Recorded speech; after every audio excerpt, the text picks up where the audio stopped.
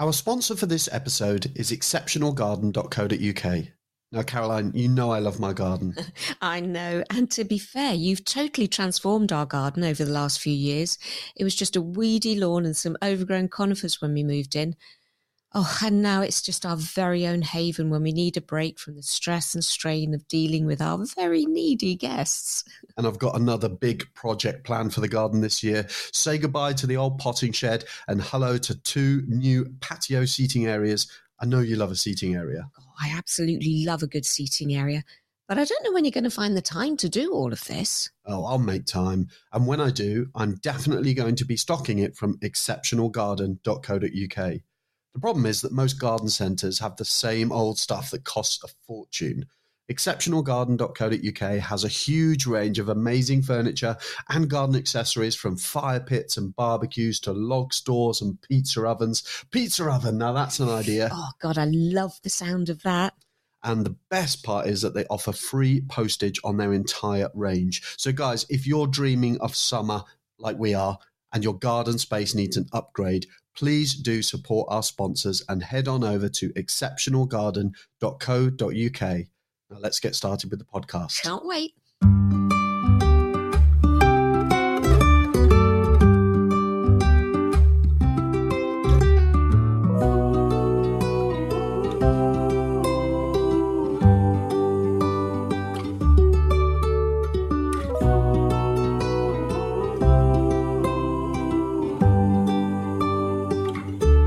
I'm going to have a slurp of my tea before we start. So I think the definition of irony is taking your car to the garage and having someone drive into it while it's in the garage. That's got to be the definition of irony, isn't it? Oh, yeah.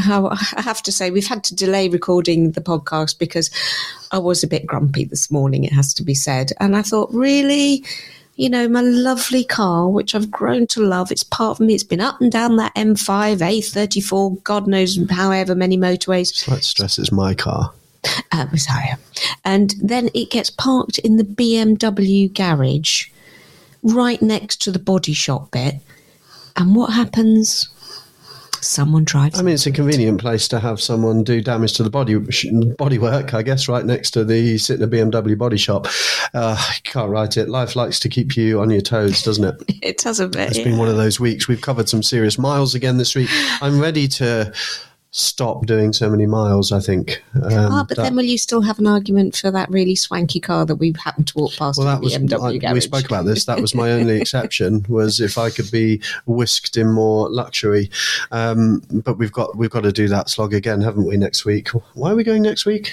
Oh, well, that's actually a really exciting one. We've had an inquiry through Comfy Workers for a really long stay, actually going right into 2025, 2026. There's an aerospace company that want to book the entire hotel, basically. Yeah, basically, yeah. So that would be a game changer. So, okay, I'm happy to do a 6-hour round trip if it means sealing the deal on that one. Yeah. Because that might mean I don't have to go very often after that. So that would be good. We had an interesting situation with Little Hayes this week as well, didn't we? We did, yeah. So we have stuff up. It's a very glamorous property. We have a few things up around the property to try and encourage people to share their stay and share their experiences on social media. And it very rarely happens. In fact, I'm not sure it's ever happened. I don't think so. But actually, we had somebody stay this weekend just gone who actually did quite a comprehensive review on her Instagram channel. They loved it. Sort of spoken review, must have been a few minutes long. She's got just over 4,000 followers, I think, on Instagram. I'm not sure if that quite qualifies as influencer status, but it does in my book. I'd consider myself an influencer if I had more than probably 200. Actually. Yeah. But that was good. It's a shame they picked up the oven wasn't clean. That was the only thing that was a mark on the property, wasn't it? Because other than that, they absolutely loved it. And I can imagine that a lot of people that do follow her and listen to it would go and check it out. And she was offering the chance for them to reach out and find out where she booked it and that sort of thing. So that's kind of what we want people to do. So that was interesting because I think that's good. We kind of need to push that a little bit harder, I think. Yeah, definitely. I mean, the whole direct marketing strategy that we're implementing is so many strands to it, isn't it? So many. Yeah, we're going to cover that later in the episode. And I know Mariana, our wonderful new VA, who's very much involved in the sales and marketing aspect, she's got a big idea around influencer marketing, hasn't she? So that's a totally new ball game for us. But no, it's a really interesting area. But it was just interesting that we stumbled on that by accident this week. Yeah, and also just to say that Mariana's been tasked with doing our podcast socials, hasn't she? So, she has. So you might see a little bit more activity over on the at Secret Service podcast Instagram page. So if you're not already following us, head on over and have a look at what's going on over there. Starting in March, we're going to be putting a lot more time and energy into that. And the question is, do you want more Basils? More Basils? Oh, well, more Basil photos. Basil's appeared once, hasn't he? Okay. Cool. So what have we got in store for everybody in this episode? Well, we have had some very big news for the industry this week. So confirmation of what the incoming regulation of holiday lets, the long-awaited confirmation of what the government is going to be looking at or likely to be looking at in terms of regulating the holiday let space. So it would be remiss of us not to give you our take on that. So we're going to break that down for you in a few moments. We have an update for you about why we were down at Eaton House this week and the planning case officer site visit and how that went. Bit of an update for everybody on that one. And we have another episode of At Your Service today in which we chat to Ed and Laura from EDJ Property about their amazing hospitality and property business. So loads to cover. Should we get started? Oh, let's do it.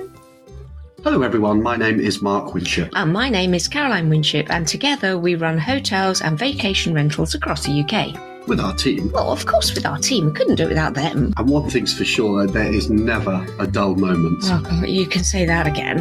Welcome to the Secret Service podcast. Are we going with the Secret Service podcast or Secret Service the podcast? Well, it's a brilliant movie release, isn't it?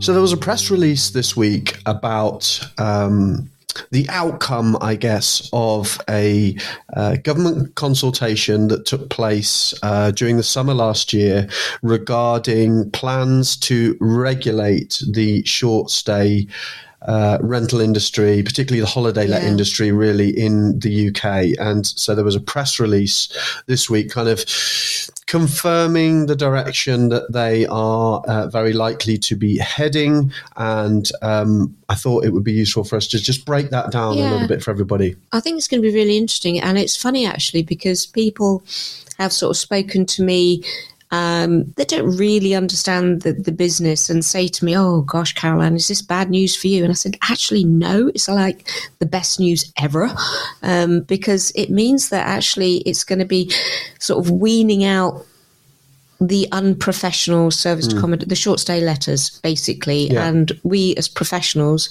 have anticipated this coming with all the projects we've been doing. So I mean, you know, obviously you're going to go into it in much more detail, but you know, the message I say to people is it's brilliant news for us. Well, like you say, we will go into that, and we'll go into exactly what it means for the industry and what it means for operators like us. I think ultimately, if you're a professional operator who has studied this stuff like we have and read the actual consultation document, then you will not be surprised by anything that was in the press release this week. Do you know what absolutely blows my mind, though, before we get into it, is the amount of nonsense that is spoken on social media. I can tell when you're looking at it because you're on your phone and you're going, oh, for goodness sake, I'm not talking about public reactions from people outside the industry. I'm talking about operators within the industry, within forums that are set up for service accommodation operators. The amount of nonsense. But you know what really does my nut in, and there's so many examples of it already, is where there are, as you can imagine, there are a lot of conversation threads out there on some of the big service accommodation and property Facebook forums asking for everybody's reaction to the news. Like, what do they think of what's been confirmed in the press release? And the number of people who decide that their input is worthwhile to that conversation and that chip in with a conversation, having clearly not read even the press release. I mean, guys, listen, I'm going to try and break this down for you in as simple terms as I can, in the sense that, disclaimer alert, that this is obviously just my interpretation at the moment. Yep. This is not in law yet, and that's one of the things a lot of people are getting wrong, that this is not already in operation, and we haven't had some of the meat on the bones around timelines, when this is going to come into force, and exactly the kind of nitty-gritty of the detail. But we understand now where the government is likely to go, or where they're planning to go. Yeah. And the reason even now that I'm slightly cagey is because we do have a general election coming up. Yeah, and that has a habit of throwing things up in the air. But I don't envisage there being any changes. The only thing I can potentially see is adjustments to the timeline of when this gets implemented. But it's going to happen. I think we should all prepare, like you said, we should prepare for the fact that this is going to happen. So first thing is, go and read the press release. Go and read the initial consultation document. If you are someone that is commenting about this on, Facebook forums and stuff, having read none of the actual information, then you're probably exactly the kind of operator that this is trying to weed out. So do your due diligence, be professional. That's the first message at the end of the day. Okay. Shall I try and break it down? I think you should. Right. I can imagine all our listeners are on tenterhooks. Right. Okay. So there are two aspects to this. Okay, I'm going to deal with the planning aspect of this first of all. So one of the issues we have had in the industry, and I really welcome this change, I think that it's long overdue, is that short-term rentals, holiday lets if you like, do not have their own planning use class. So every property in the UK has a planning use class. It's like a code attached to it that describes the type of activity that you're authorized to have at that property. So for most of us, the houses that we live in are C3 residential, for example. Yeah. An HMO is C4. A hotel, like our hotels, they're C1. So they all have a classification to stop people just doing whatever they want in any property. Now, up till this point, service accommodation and holiday lets have not had their own planning use class. So it has been legitimate, it's been feasible to run a holiday let out of a normal C3 residential dwelling. Yeah. And as such, there's been no restriction. Like, it's the Wild West. I mean, that's what's accounted for the pop-up of all, I'll just say Airbnbs for now, because people understand that term, within all the tourist areas, which has led to this, really, hasn't it? And because, it does affect the housing market for people wanting to buy houses and live in them. It also has really positive implications to the areas, though. And I was really pleased to see that Michael Gove acknowledged that in the press release, the important role that holiday accommodation, because the way that people like to travel and stay away now has changed a lot over the last few years, and hence the rise of platforms like Airbnb. So it does bring income to the area, it brings tourism to the area, but like you say, there are some side negative effects of that when it's unregulated, and that's really what this is all about. And it's given rise to an explosion in the rent-to-rent strategy, in the management strategy, because you kind of use any property really as a holiday let at the moment. So that's what they're looking to control. So what they've done, first and foremost, is they've given holiday lets their own planning use class. Okay, so it's going to be C5, as opposed to the C6, slightly confusingly, that they've implemented in Wales. So it's going to be C5. This is England, by the way. Okay, that's worth stressing. This is Scotland have already cracked on, and they've got their own licensing and everything else. This is England, and it is going to be classified as C5. Mm-hmm. Okay. Now, in most, or I don't know about most, actually, we'll have to wait and see on that. In a lot of areas, you will be able to change a C3 residential property to a C5 holiday let under what's called permitted development. That's basically a paper exercise. It's registering it with the council. It does not require a full planning application. Can I ask a question here? Have they given any indication of cost of registration at all? I don't believe there is a cost to a change of use. There might be a nominal admin cost, just to, like it is sometimes on government websites, you have to pay 20 quid to, fill in the form or something. I don't think there is, though. I think it's just a registration exercise, because this is different to the registration. So there are two aspects to this. We're focusing on the planning at the moment. Right, okay. So in most areas, you'll be able to change from C3 to C5 under permitted development, and notably back again under permitted development. So you could still test out a property that you own or something like that as a holiday let. If it doesn't really work, you can change it back to C3 under permitted development. So you don't need to apply for planning permission. And that will apply to a lot of areas. So you're basically pre-authorized. They can't turn it down, put it that way. Yeah. However, what it does do is it now creates the opportunity for local councils. So local councils will be given the powers to implement what's called an Article 4 restriction. Okay. Yeah. So an Article 4 restriction is a planning restriction that removes the permitted development rights to move from, well, in fact, an Article 4 can apply to lots of things. You can have an Article 4 and not being able to change your windows. But with respect to this, they will remove your permitted development rights. So you can't automatically, you're not pre-authorized to change from C3 to C5. You have to apply for planning, and that that requires approval, planning approval, and it may well be turned down, because where they're going to be implementing these Article 4s, as you can imagine, is, as you said, is in areas of very high concentration of holiday lets, where there has been a tangible impact on the local population in terms of access to housing stock. Normal houses that are now holiday lets that families and local people are not able to rent or buy. And also the material disruption that sometimes comes associated with holiday lets in terms of increased waste, noise, party activity, all of this sort of stuff. So really that's going to be the sort of seaside typical locations, sort of Cornwall, Devon? You would expect so. And it will be localised. It'll be local councils. It's not going to be like the whole of Cornwall. It's going to be individual kind of local councils that have the power to implement that. And I would say they would have to have a good reason to do that.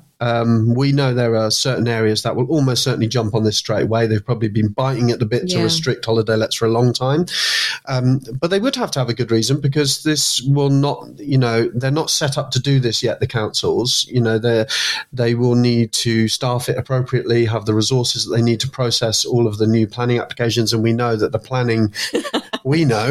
planning system is at breaking point anyway. Absolutely. So, there is, it will be a big decision for councils as to whether they want to take this on and impose this Article 4 restriction, because they will then have to police it and administer it and everything else. Yeah, because I thought, oh, God, it's going to be a no-brainer for councils, because they can apply a cost to this, which will then obviously increase their revenue. But you quite rightly pointed out that actually the admin load on councils to actually implement this is probably going to be quite high. Yeah, in terms of a cost, like you do have to pay for a planning application, but I'd imagine that's a drop in the ocean of what it costs them to actually administer the whole process.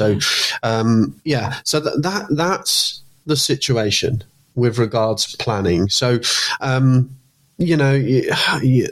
just try to ignore all the noise. There's people out there saying, oh, right, they're implementing the London 90-day rule across the country. No, they're not. That's not how it works.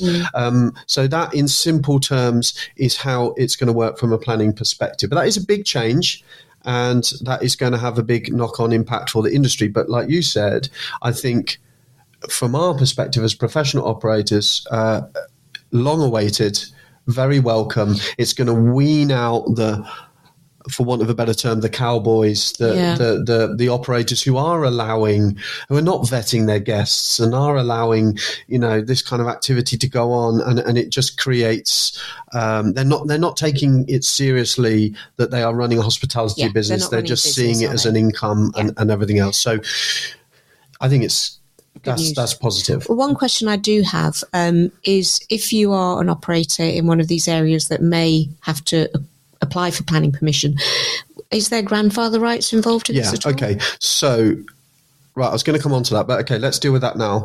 So, grandfather rights, basically what that means is that any existing holiday lets, anything that can be shown to be currently operating as a commercial holiday let, if you like, will have grandfather rights. A bit like Meadowcott for us in Milford-on-Sea. Yeah, so in other words, if you already have a holiday let, and as long as you're operating it professionally and you can show that you're meeting the criteria that holiday lets need to meet in terms of for how many days of the year it is advertised for and rented for, and it would probably help if you're on business rates. You should really be on business rates. So all of these things just represent a professional holiday let. If you have that already, then they are not, and again, this is not set in stone, but all the language at the moment is they are not going to be able to, backdate any of this legislation and pull you up on doing something that you did in good faith and that was perfectly allowable at the time. Yeah, got you, I understand. Current holiday lets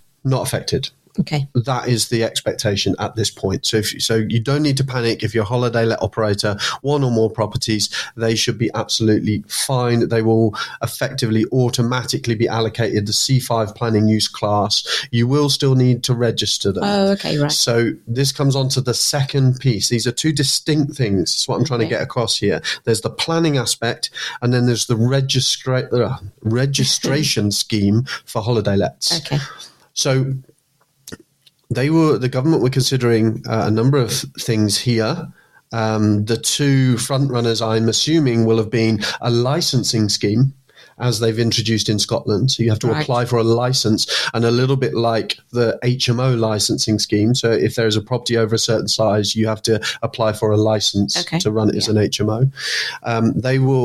They had the option to introduce a licensing scheme or a registration scheme. Now, the really good news for us as operators is they've chosen to go on the registration route. Why is that better? Well, here's the definition, in my book anyway. The definition is license they can refuse, registration they can't. The registration is just, I guess it's a data collection exercise for them, but it just registers your property so that it's known to the council, if you like, as a holiday let. But it's not can I have permission to run this as a holiday let? It's a registration scheme. So that is a lot better than a license situation. And that is what they're talking about implementing. Now, the likelihood is that you will need to submit some supporting documentation around that, potentially things like PAT testing, gas safety certificates, electrical safety, quite possibly fire risk assessments, although whether that's covered separately by the new fire regulations, I'm not quite sure how they're going to mesh together. But basically, anyone that's ever operated as a landlord previously in any other strategy will be familiar with having to provide that information anyway. And to be perfectly honest, like that's just 101 really for a professional landlord, is to make sure they've got all of their documentation in place and that they've actually done those gas safety tests, electrical safety. So all you're really doing is registering your property with the council as a holiday let, and to show that you're running it in a safe way, in a compliant way, in a professional way. Nothing to worry about. But it is undoubtedly going to have an impact. It's going to have a positive impact on the industry as a whole. I'm convinced about that, because it is going to weed out the unprofessional operators, the sort of the cowboy or the backseat operators. That is going to reduce the supply of holiday lets in any given area, which will mean that the professional operators that continue to operate in a compliant way will be able, presumably, to charge maybe slightly higher rates, and because supply and demand starts to shift. Because at the moment there are so many areas that are people are talking about as being saturated for holiday lets, and therefore, how do we see the impact of saturation? Nightly rates start to fall because you just can't command the same price. There aren't as many people. There's more property than there are people looking to stay there. Whereas that's going to shift that dynamic over time, I think. The other thing is, which is we predicted and is exciting for us, is this does not impact on hotels, on bed and breakfast, guest houses, which already has its own planning use class anyway. So it sits separate to that, and it's why we love that strategy, because it's it just stays out of the mess of all of this regulation that's coming in. And also you may find that if you operate an apart hotel like we do, that actually the reduced competition from some of the other individual Airbnbs means that you get extra business. Yeah. So I think it's all good news.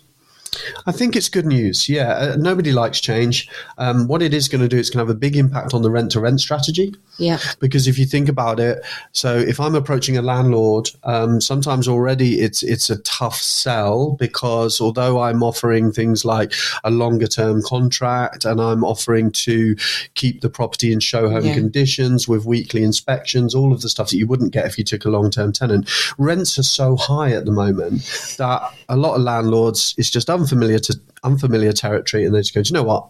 I'll just get a normal tenant. And also they have to comply with the new fire regs, don't they, if they go down this route? Of course, yeah. So that's already come in. So they would need to comply with that. They would need fire doors and this, that, and the other, and interlinked fire alarm systems. But add to all of that now, I've got to, at the very least, say to the landlord that there's an application that needs to be made to the council for a permitted development. Yeah. I believe that's how. I think it's just a form-filling exercise. I think, and there may not even be a. I think there is. And like you say, the rents for sort of your standard buy-to-let are so high now that actually, they think, oh, goodness sake, a lot of is it worth the hassle? Why would I bother with that? Kind of thing. So that is going to have an impact, and that's if it's not in an Article 4 area. If it's in an Article 4 area, they've got to apply for planning permission just to let you rent their property. I mean, that's good luck with that one. So that's going to have a big impact. I think it's potentially going to have a big impact on the holiday let management industry side of things as well. Although there is also opportunities there for managing agents to provide a service, to provide support to landlords about what these regulations mean and how they can potentially help them do some of the legwork. Yeah. I'm hoping that's a pretty clear explanation of the regulations. I hope that helps you sift through the noise if you're listening to this. Yeah, and if you've got any questions, then obviously, drop us a message, because, it is... We're digesting this at the same time as everybody else, but equally we have been involved in property for a number of years, and a number of years prior to being involved in service accommodation. So we've seen similar stuff come into the HMO industry and bits and pieces like that. So we've got a pretty good feel for how this is going to play out. Hopefully that helps you kind of sift through the noise of what's going on. There's a lot of scaremongering. There's a lot of people that are scaremongering without being informed. And so if you found this useful, by the way, feel free. We'd love you to share the podcast anyway, obviously. But if you think this was a useful kind of breakdown, then please feel free to share it with people, because it really frustrates me when people are led down a garden path, led down a dead end by people who should know better, operators in the industry who just can't be bothered to do their due diligence and are just getting it so wrong. And it's almost like that scaremongering clickbait that we see so much in the media at the moment anyway. They just have that headline clickbait saying, oh, it's the death of serviced accommodation. It's really not. Oh, do you know what? You've reminded me. Please, please, please, if you're listening to this, stop using clickbait headlines on your social media posts around regulations. You don't need it. The actual headline of the government are finally clamping down on holiday lets, which they are, is dramatic enough. So all of this, SA is dead, and then you do a whole post about why SA isn't actually dead. That's ridiculous. It does my head in. I know. Anyway, that's that. Let's draw a line under it. That's the regulations. We'll obviously keep you posted as and when we get more flesh on the bones around timelines and whatever else. Yeah, we'll just keep you updated, because, if you've got, smaller units, it's just sometimes can be a bit, scary, to be honest. Yeah, a bit daunting. Yeah.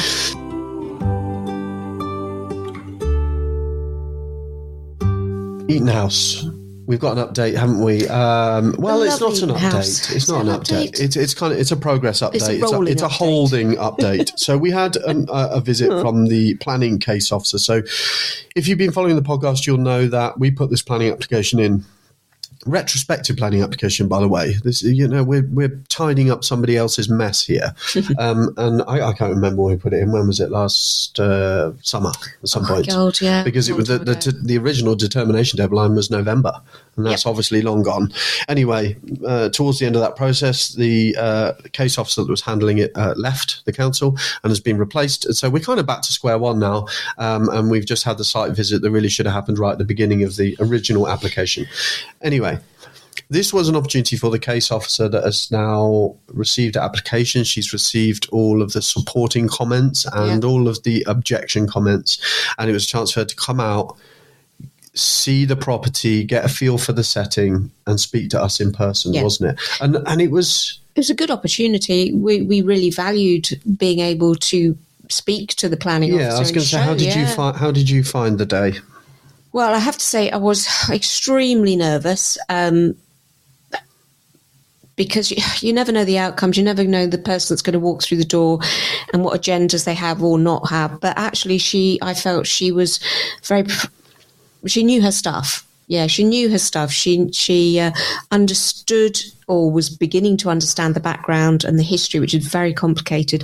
But she didn't understand all of it, though, did she? And that's why it's so useful for us to meet her in person. I think she understood that it was really complicated, and for that for us to actually meet her on site and to explain exactly what had gone on, what we had done, what we hadn't done, because that was some of her concerns, wasn't it? She was concerned we'd actually change the fabric of the building, which we hadn't done. Yeah.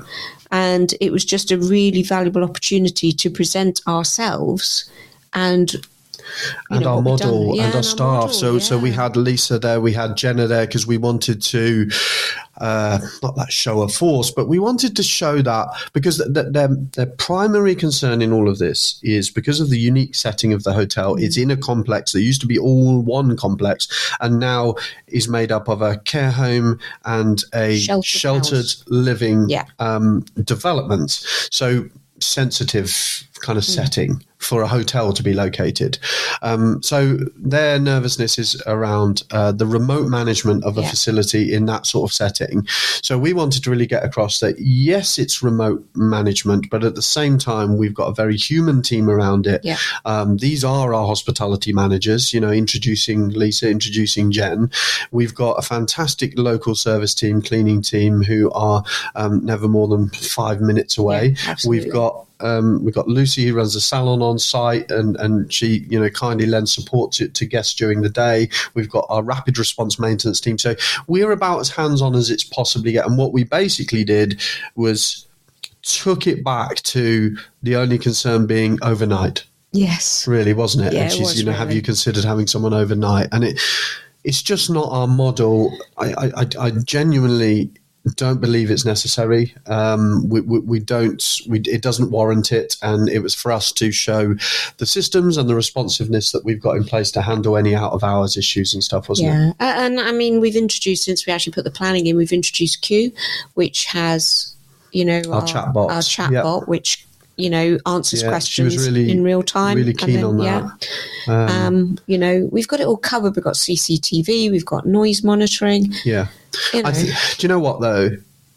I actually found it quite an interesting process. I wasn't that nervous, I have to say, because we can only do what we can do. And I think it went as positively as it possibly could have done, in the sense that she now understands our perspective. She understands the efforts that we have gone. I think that's it. I think the reason I was so nervous was I wanted to get across how actually we empathise with, the residents in the shelters. We do understand their concerns, and we've done absolutely everything we can to allay their fears. No matter how many times you say this is not going to happen, we've put everything in place we can possibly do so. And I think the planning officer actually came up with some sort of good suggestions. I perhaps didn't agree with the limiting our guests to being over 55. That was one of her... Have you seen how over 55s party, for goodness sake? Yeah, that was one of her initial suggestions, as we limit it. So this is why I thought it was interesting, though. I thought it was interesting from looking at objectively in terms of the planning process. Yeah. She kept reiterating the same point, which I think is really interesting, which is that planning is not personal. Yeah. Planning is not personal. It sits with the building, not with the operators. So as much as she was entirely on board, I think, 99% on board with our model, our personal approach. I think she liked us. I think she liked the team. I think she liked everything that we've done. She really liked the hotel management plan that we put together. But we could sell the place in a year or 2 years. And so the planning that they put in place needs to protect the setting of that property moving forward. And I totally get that. It was actually really useful to get that perspective. I totally understand that. To the point where we started, like you said, she had some suggestions, some probably not practical, but others that actually were potentially quite feasible.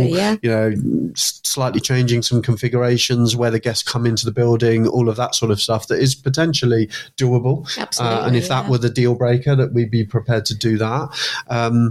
But it was really, she started to almost like look at a hotel management plan and think, right, is there anything within that? So that the mitigating strategies that you've put in place or you're putting in place, can we turn any of that into a planning condition? Yeah.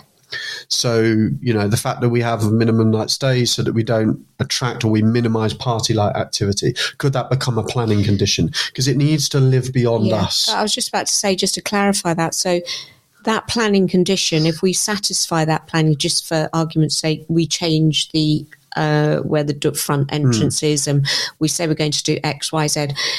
If in the future we contravene that planning condition, that can then be retracted, that planning use. Well, we're in breach of planning, So they can say yes, no, right. Yes, okay, so it would create accountability, which is, I think, is what they're worried about. Like, they're not just going to take our word for it. And then that would live beyond us. So that correct. would be how we could satisfy it, because if we did sell it, the people who bought it would have to continue to satisfy those planning conditions. Correct. Yeah. So it was an interesting exercise. I think it went as positively as it possibly could have done, in the sense that I think she went away very clear on our model, our approach, who we are as people, and what we have already done and bent over backwards to try and we have, it's also worth stressing, we have had no issues.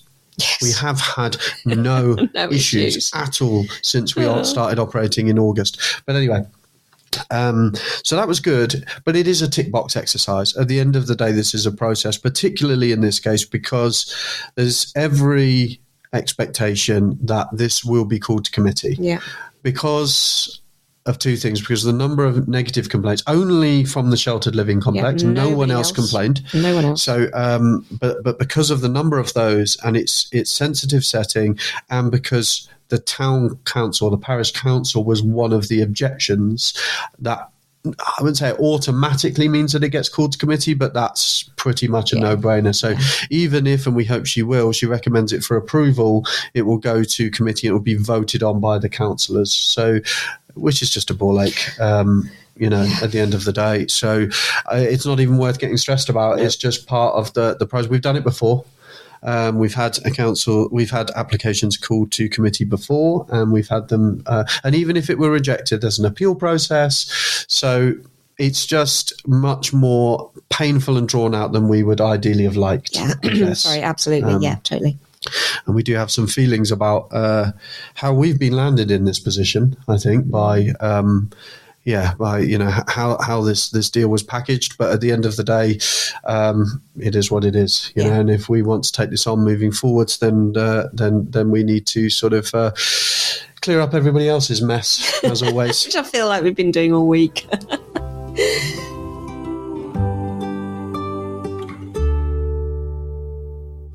Okay, so now it's time for At Your Service. This is when we invite another short-term rental host onto the podcast to tell us about their property or their business. This week, we are chatting to Ed and Laura from EDJ Property. These guys have already built themselves an impressive rent-to-rent and management business at a pretty young age, and they're now using the revenue generated to invest in some chunky property development projects. Laura has recently joined the business, and we share stories on how it works to run a business as a couple. I'll chuckle at that. And we also chat to them about a really interesting niche that they've tapped into at one of their serviced apartment blocks. So without further ado, should we say hi to Ed and Laura? Yep, let's do it. here they are, the latest power couple in serviced accommodation. You're not actually new to the game at all, are you? You guys are smashing it. How many units are you guys operating now? I think we're responsible for just over 50 at the moment. Oh my God. And they look so relaxed. How can they look so relaxed operating that many? I said that when we've just been chatting off air, as it were, and yeah, so you guys look very chilled, very on top of things, considering you're probably tearing your hair out like we are a lot of the time. Glamorous, actually. I don't think we look half as glamorous as they do. Well, speak for yourself.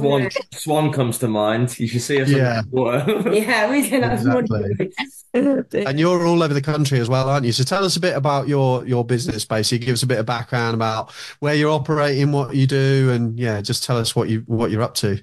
Yeah, obviously our business is kind of split into three functions, I suppose, at the moment. We've got our primary core money-making business and how we started, which is the rent-to-rent business with a portfolio of over 30. And then on the back end of that, I think we realised that there's another market which you could very much slot into, which was managing for other people initially upon request, and then very much turned that into a business, a fully fledged business now with over 20 units in, and looking to scale fast. Yeah, location wise, we've got a lot predominantly in Liverpool, haven't we? A lot in Somerset, Bristol.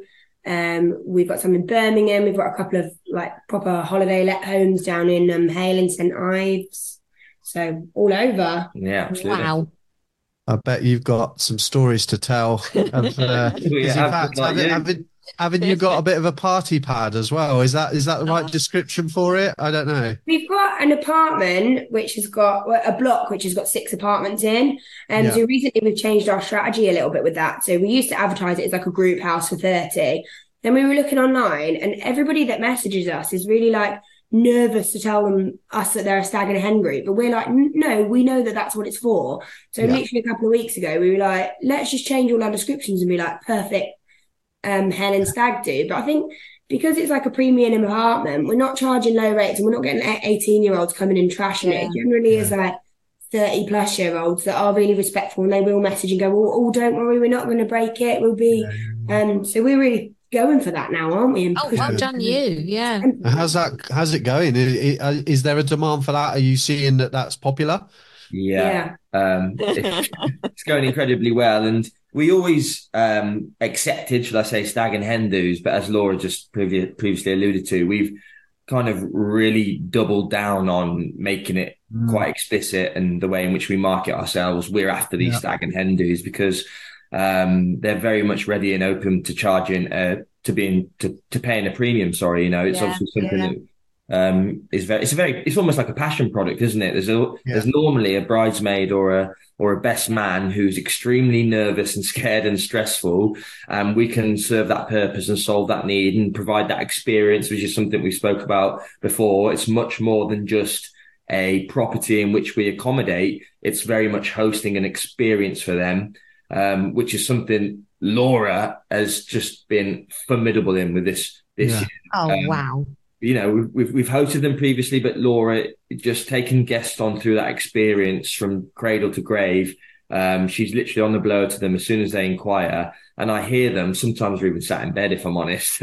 I hear them say to her, like, thank you so much for calling. Honestly, it's been so professional. You put me at so much ease, so much more relaxed. And then we send them a package with all of the floor layouts and what's involved, and almost like a welcome pack prior to even arriving, the locality of the building, how to get here, etc. And it just, it's working really well. We end up being really nice, isn't it? It's like a really different service for us. A lot of people sounds lovely. Or in and out on a few days, but these guys are spending the money, and we do want to give them a bit more of a personalised service. So what I love about that, and that's what I love about you guys and the way you do business, is you just see opportunities everywhere. And I think that's such a good point you've raised there. If you think about like stag and hen do's, there's going to be one person within that group, probably the lead booker, who is stressing because they're trying to organize all this. They're trying to coordinate it. They desperately want to do a good job for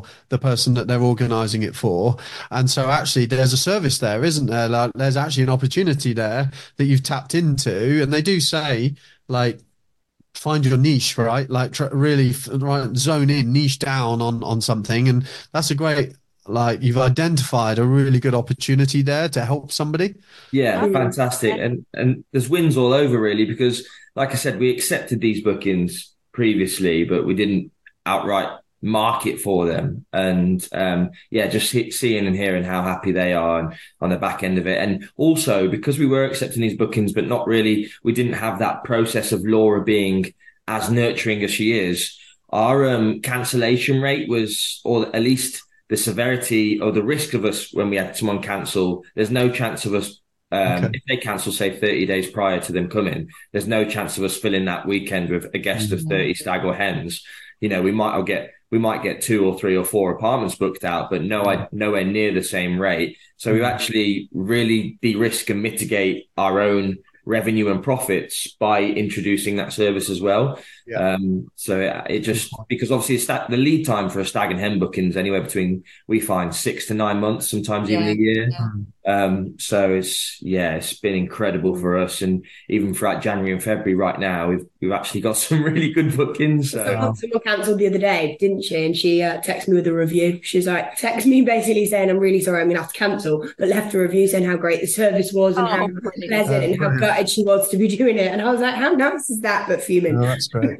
Yeah, I'm waiting to see how many weddings you get invited to off the back of these stag and hen do's. It could cost you a fortune in house. Yeah. We were there the other day, we were doing a bit of work, and a hen group turned up early, and I thought Ed would be loving it. I've never seen him so terrified of 30 Irish hen do's just piling in at once, like all dolled up with like crazy head bobblers and everything. Ed, I've never seen him so quiet. You were like, hello. 2 bottles a week. Yeah. Oh, that is hilarious. Not a comfortable environment for me to be in. So Laura, you've it sounds like you're really running with that, but you've joined the business pretty recently, haven't you? And I thought that's one of the things I wanted to chat to you guys about, because obviously Caroline is relatively new to our business full time anyway, in terms of that. And you guys are now teamed up and working as a couple. And it'd be good to share some war stories, get your thoughts on the challenges of working together as a couple. I can tell Caroline's literally trying to interrupt me now. I can tell she's so desperate to dive in with probably everything that annoys her about me. But what I'm going to say is I'm suddenly getting a bit of FOMO. Yeah. How come I get to deal with toilet rolls and plumbers and gravel on drives, and Laura gets to do all the glamorous stuff? Where have I gone wrong? Yeah, but how have you found it? How have you found the transition of coming into the business, Laura, and Ed? How have you found that as well? Well, I've loved it, because I've been trying to get in for ages. And it's like, from a side, I was so desperate to know what you were doing, because I wasn't doing it. I just couldn't understand it. And I felt sorry for you, because I felt like it must have been quite a lonely space, everything you're doing, and somebody not necessarily being able to talk to.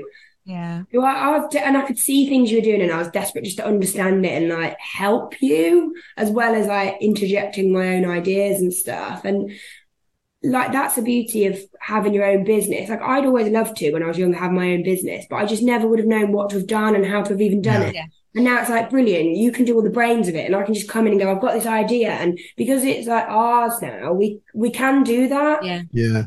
I do remember having a conversation with Ed when it was Ed's I'm so stressed out with this, and I'm really struggling with this bit of the business. And then literally on the other hand, you were saying, Laura's really good at this, and Laura's really good. I was like, Ed, should we put 2 and 2 together here? Yeah, I think I do owe you many thanks, to be honest, Mark. I do remember it very vividly, very well.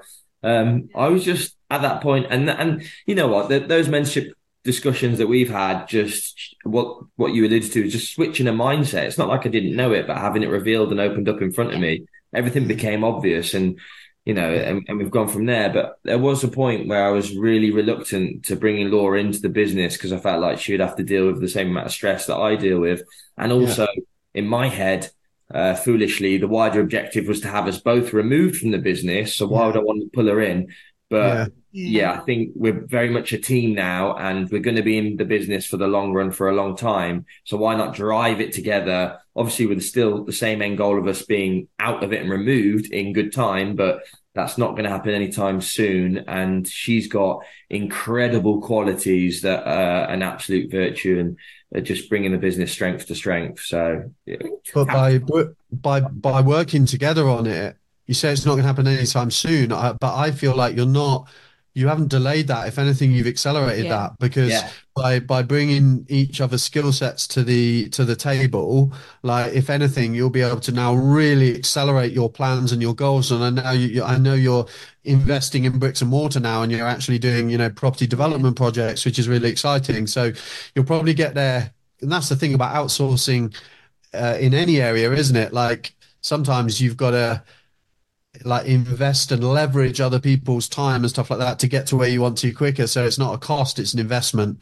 And that's what I think you guys have done really well. But it's not easy though, Ed, is it? Like letting go of control. Like I know exactly how you feel. It's not when it's all in, you've built the business in your own head. And sometimes, let's face it, it's just easier to do it yourself. Yeah, exactly. And that's probably the same for a lot of things, right? But I suppose that is the element there when it's your baby, and you know just how everything fits together, and not just that, also like the history behind it and how the cogs behind the or within the system work exactly. And I don't know, it is tough to let go, but it's also beautiful as well seeing someone come in and operate either, to be honest with you, in my case, better in a lot of instances than what I was doing. So it is, it's awesome. That's the shit. The bad things. The bad things? Yeah. Okay, let's do the bad things. Oh, no. Like, do you know what? You just never speak to your boss how you speak to your partner, would you? Oh, yeah, we are bad. I get told off for this all the time. Yeah, somebody like asks me to do something. And I guess it's me as well. And I'll just go, okay. And I'm like, if that's it, I'm like, I ain't doing that. And like the other day, you do my head in, I just come and sat down here and worked. We're just both working for each other, but just in different rooms. That's probably the only weird thing, isn't it? If like you don't agree with something, like me and my boss at work would have like an adult discussion where I'm like, well, I think this. And whereas because you're in a relationship, you don't care about each feelings. You don't feel you have to add that like professional polish, do you? You just like tell it as it is. It's like, your idea's stupid. That's shit. Why do you want to do that? It's not gonna work. Caroline's quite right.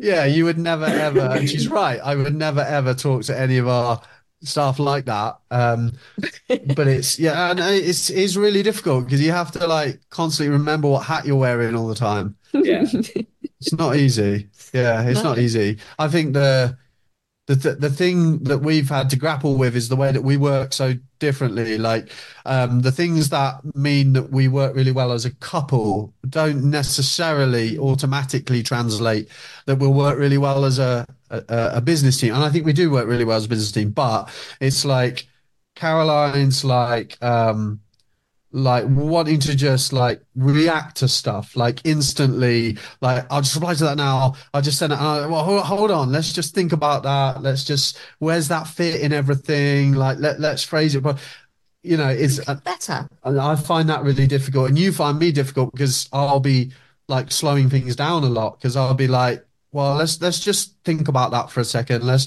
We'll have a meeting about that next week. And I was like, I can just reply to it now. It's really difficult getting to know each other like that. Yeah, it is. Yeah, it is tough. But I mean, combined, the capacity in which you guys can, and us too as well, fulfill and complete together is just, It's exciting, isn't it? It's really exciting. And I'm excited to see what you guys can go on and where you can take it now, because you are. I joke. I use the term power couple. I hate that term actually. It's just a terrible phrase, but you are though. It's like it's going to be really exciting to see what you guys go on and achieve together with Laura's skill set coming in as well. Now it's going to be really interesting time for you really guys. Exciting. Yeah. Thank you. Yeah. We like to play a game. I'm not sure if you're aware of this. We like to play a game. It's called. We should do a Mr. and Mrs. shouldn't we? It's called a host in the hot seat, and essentially what it is, we've got 4 things here. Like it's like verses. So two things you've got to choose from, and you're not allowed to explain why. So you've got to pick one or the other, and you've just got to choose which one you want to go. And you can give your own answers. You don't have to agree with each other here. So in no particular order, we've got 4 random ones. I think I know where you're going to go on the first one. Parties or no parties?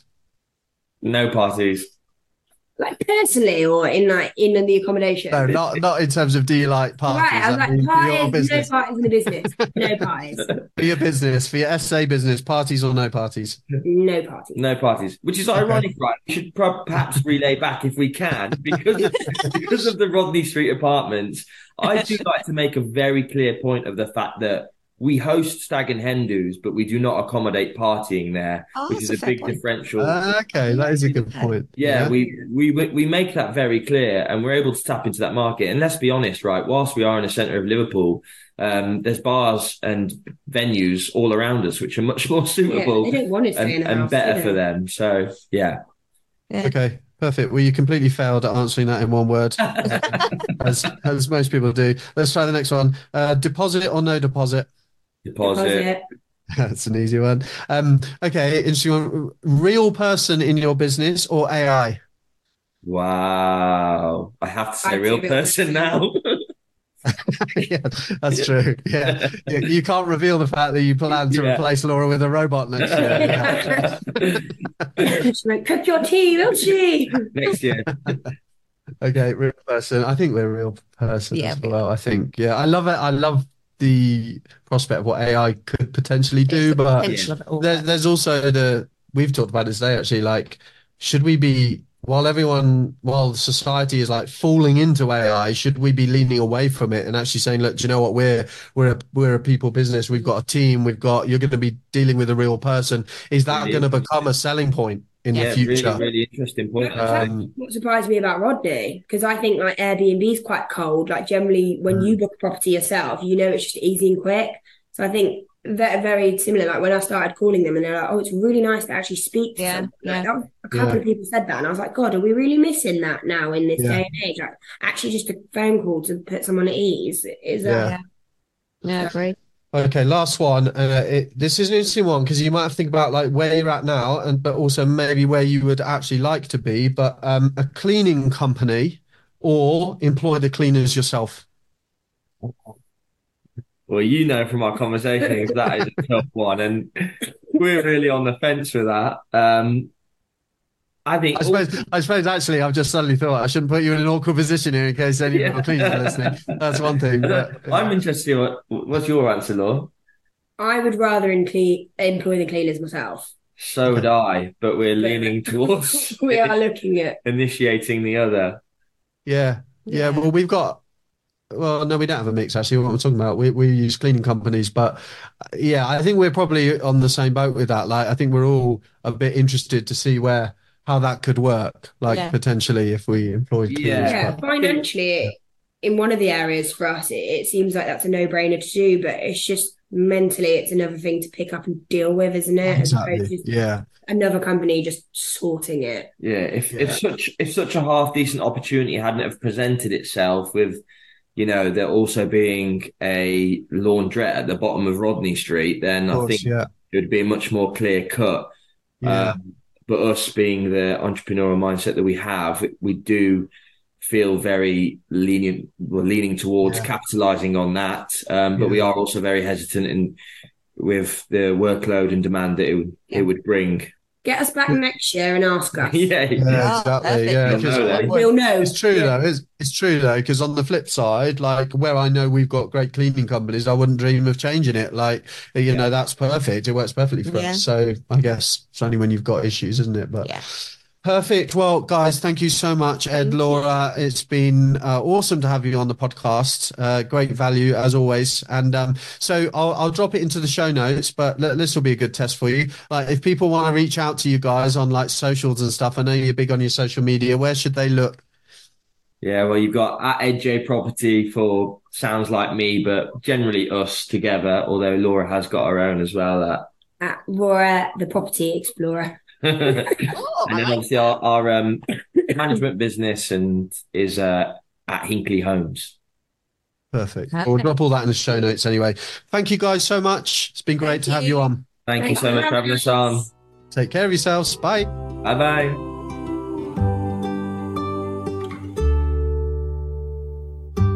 I love that couple so much. They are absolutely brilliant. I just their energy and it inspires me. And their action. I mean, they just go and just do it. They just get it done. There's no procrastination at all. And I'm going to keep us all posted on how many weddings Laura gets invited to. Yeah. But I thought going to the host in the hot seat, I thought it was really interesting because obviously when we think about the questions we're going to ask, we kind of have an idea of how they're going to answer. And actually, probably you could tell from our reaction that the parties one kind of threw us a bit, didn't it? We assumed they'd go one way and not the other. But Ed raised a really good point, didn't he? Yeah, he did. Yeah. The definite, I'd always assumed that if you have a property that you don't run parties at, then that automatically rules you out from accepting hen and stags. And it kind of puts the hen and stags into that whole experiences. Yeah. Rather than a party. Yeah, and they've found a niche there. They're in control of the product, as in they operate the whole block, so there's not any risk of disruption there. So that does make it uniquely positioned to do that. But I just thought it was really interesting the way that they framed. And I guess they're right. Like hosting a hen party doesn't mean to say that there's a rave going on. It doesn't mean to say that they're hiring in a disco and do all that. It just might mean that's where the hen party group are staying in order to then go out and have the hen party. Now, absolutely. It's still going to be pretty lively, I would imagine. So there's only certain properties that would lend themselves to that. But I just think that's really interesting that they still had a criteria that they don't do parties, but they accept hen parties and stags. Yeah, that's really interesting. I thought that was really interesting,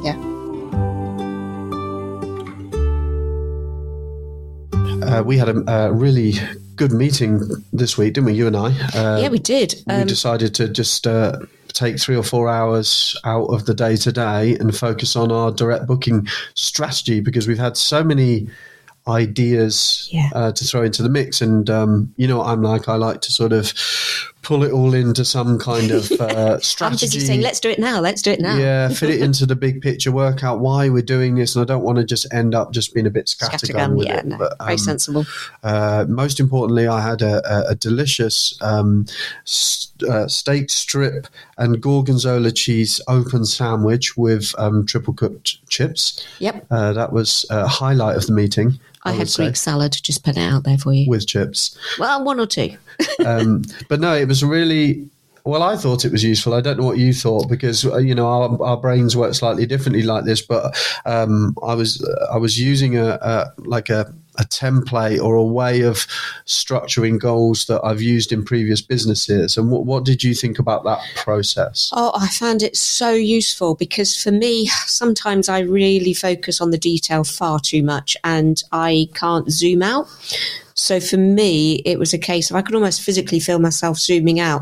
And actually, I could envisage the whole strategy almost if you had a big whiteboard.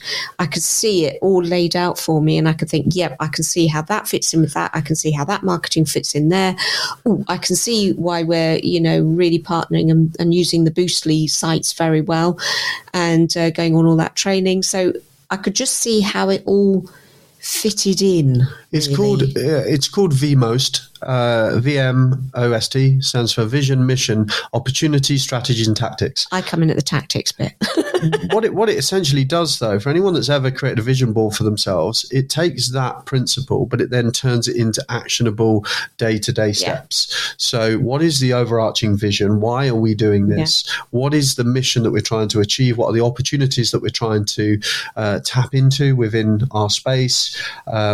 And then the strategy that we're going to achieve that, and then the tactics we're going to use to achieve the strategy, which is really then down to the nitty-gritty of what are we going to do next week? Yes. What do we actually need to do and task the team to do and everything else. And it was really useful to, it's not done. I wouldn't say it's complete, but it's put it all into the big picture. Yeah, and I can see where pieces of the puzzle fit now, whereas I thought, perhaps, a certain piece went at the very top. I can see now actually it fits into the tactics as opposed to the strategy. So for me, because what we realised as well is that our big hairy goal that we've talked about of 70% direct bookings across the board is actually only part of the picture.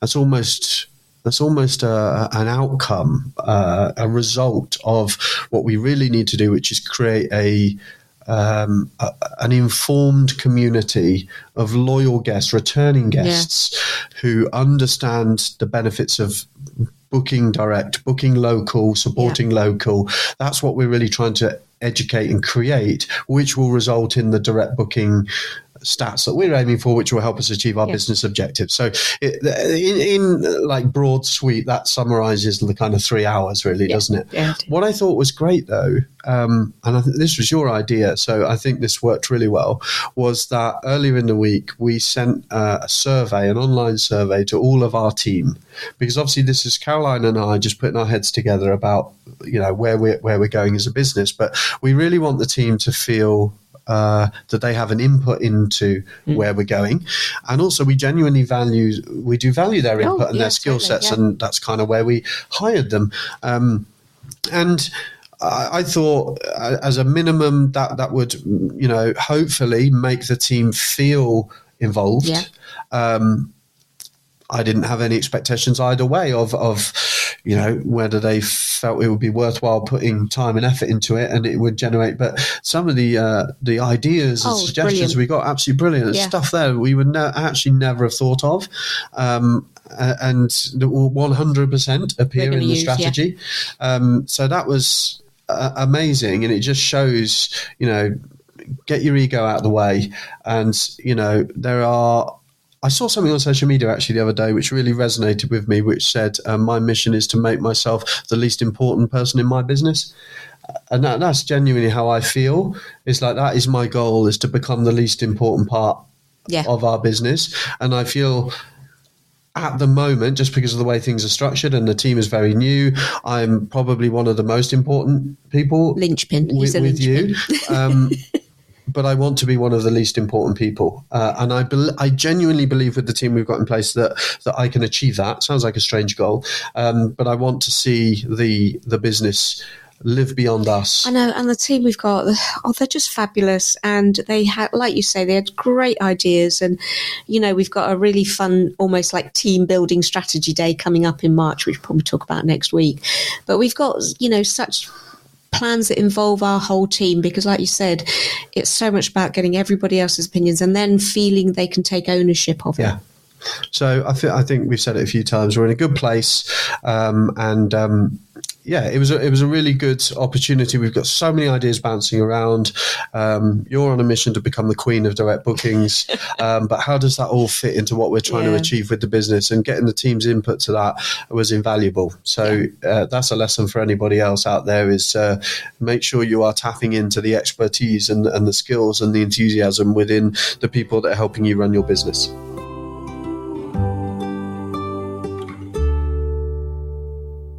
Well, that's a wrap for episode 4. Oh my God, that was a bit of a heavy one. There was a lot in there, wasn't there? Yeah. That was a pretty heavy episode, but lots to cover as always. Can I just say a little something? I like to think that one of my skills that you don't have is my ability to think outside of the box for problem solving. Okay, where are you going with this? Well, we've got a kettle at home, which is not the most expensive of kettles, and it's very noisy, and it's broken. You know, the little thingy you click down to pay cheap, pay twice. That was my response to that. So Mark was, look, we've got to buy a new kettle. But I'm saying no. So what I've got now is I've got a tea bag that you wedge in between the switch and the thing, Health and that holds it down nicely. Loving this one. But this is what I deal with, people. So if it were left to Caroline, as you can tell, she loves these stories. Therefore, it's absolutely worked in her favour that we have this broken kettle, and it would remain broken and would not be replaced for years on end. I would change the tea bag. It's a great story. That's what I have to deal with. Anyway, thank you so much for listening. Don't forget to like and subscribe wherever you get your podcast fix to make sure that you never miss an episode. And if you get a minute to leave us a quick review on your podcast platform of choice, that will help other people discover the podcast too. And as always, we love to hear from you. So please do get in touch by sending us a DM over at Secret Service Podcast on Instagram. And if you want to join us for an episode of At Your Service, just like Ed and Laura, then please, do get in touch. Oh, we've almost forgotten cliffhangers. Have we got those this week? Cliffhanger. Well, we've got the serious cliffhanger. Will the Eaton House planning application be called to committee? I don't know the timeline on that, actually, whether we'll know that by the next episode. I suspect not. I think they're waiting for an ecology report. But that's a cliffhanger ongoing. What else? Well, will I change my tea bag and will I get my car back? Change your kettle? Tea bag. Okay. I'd rather we change the kettle than change the tea bag, and we'll get a car back in one piece. Thank you again, everybody, for listening, and we will see you on the next episode. Thanks a lot. Bye-bye. Take care. Bye. Bye.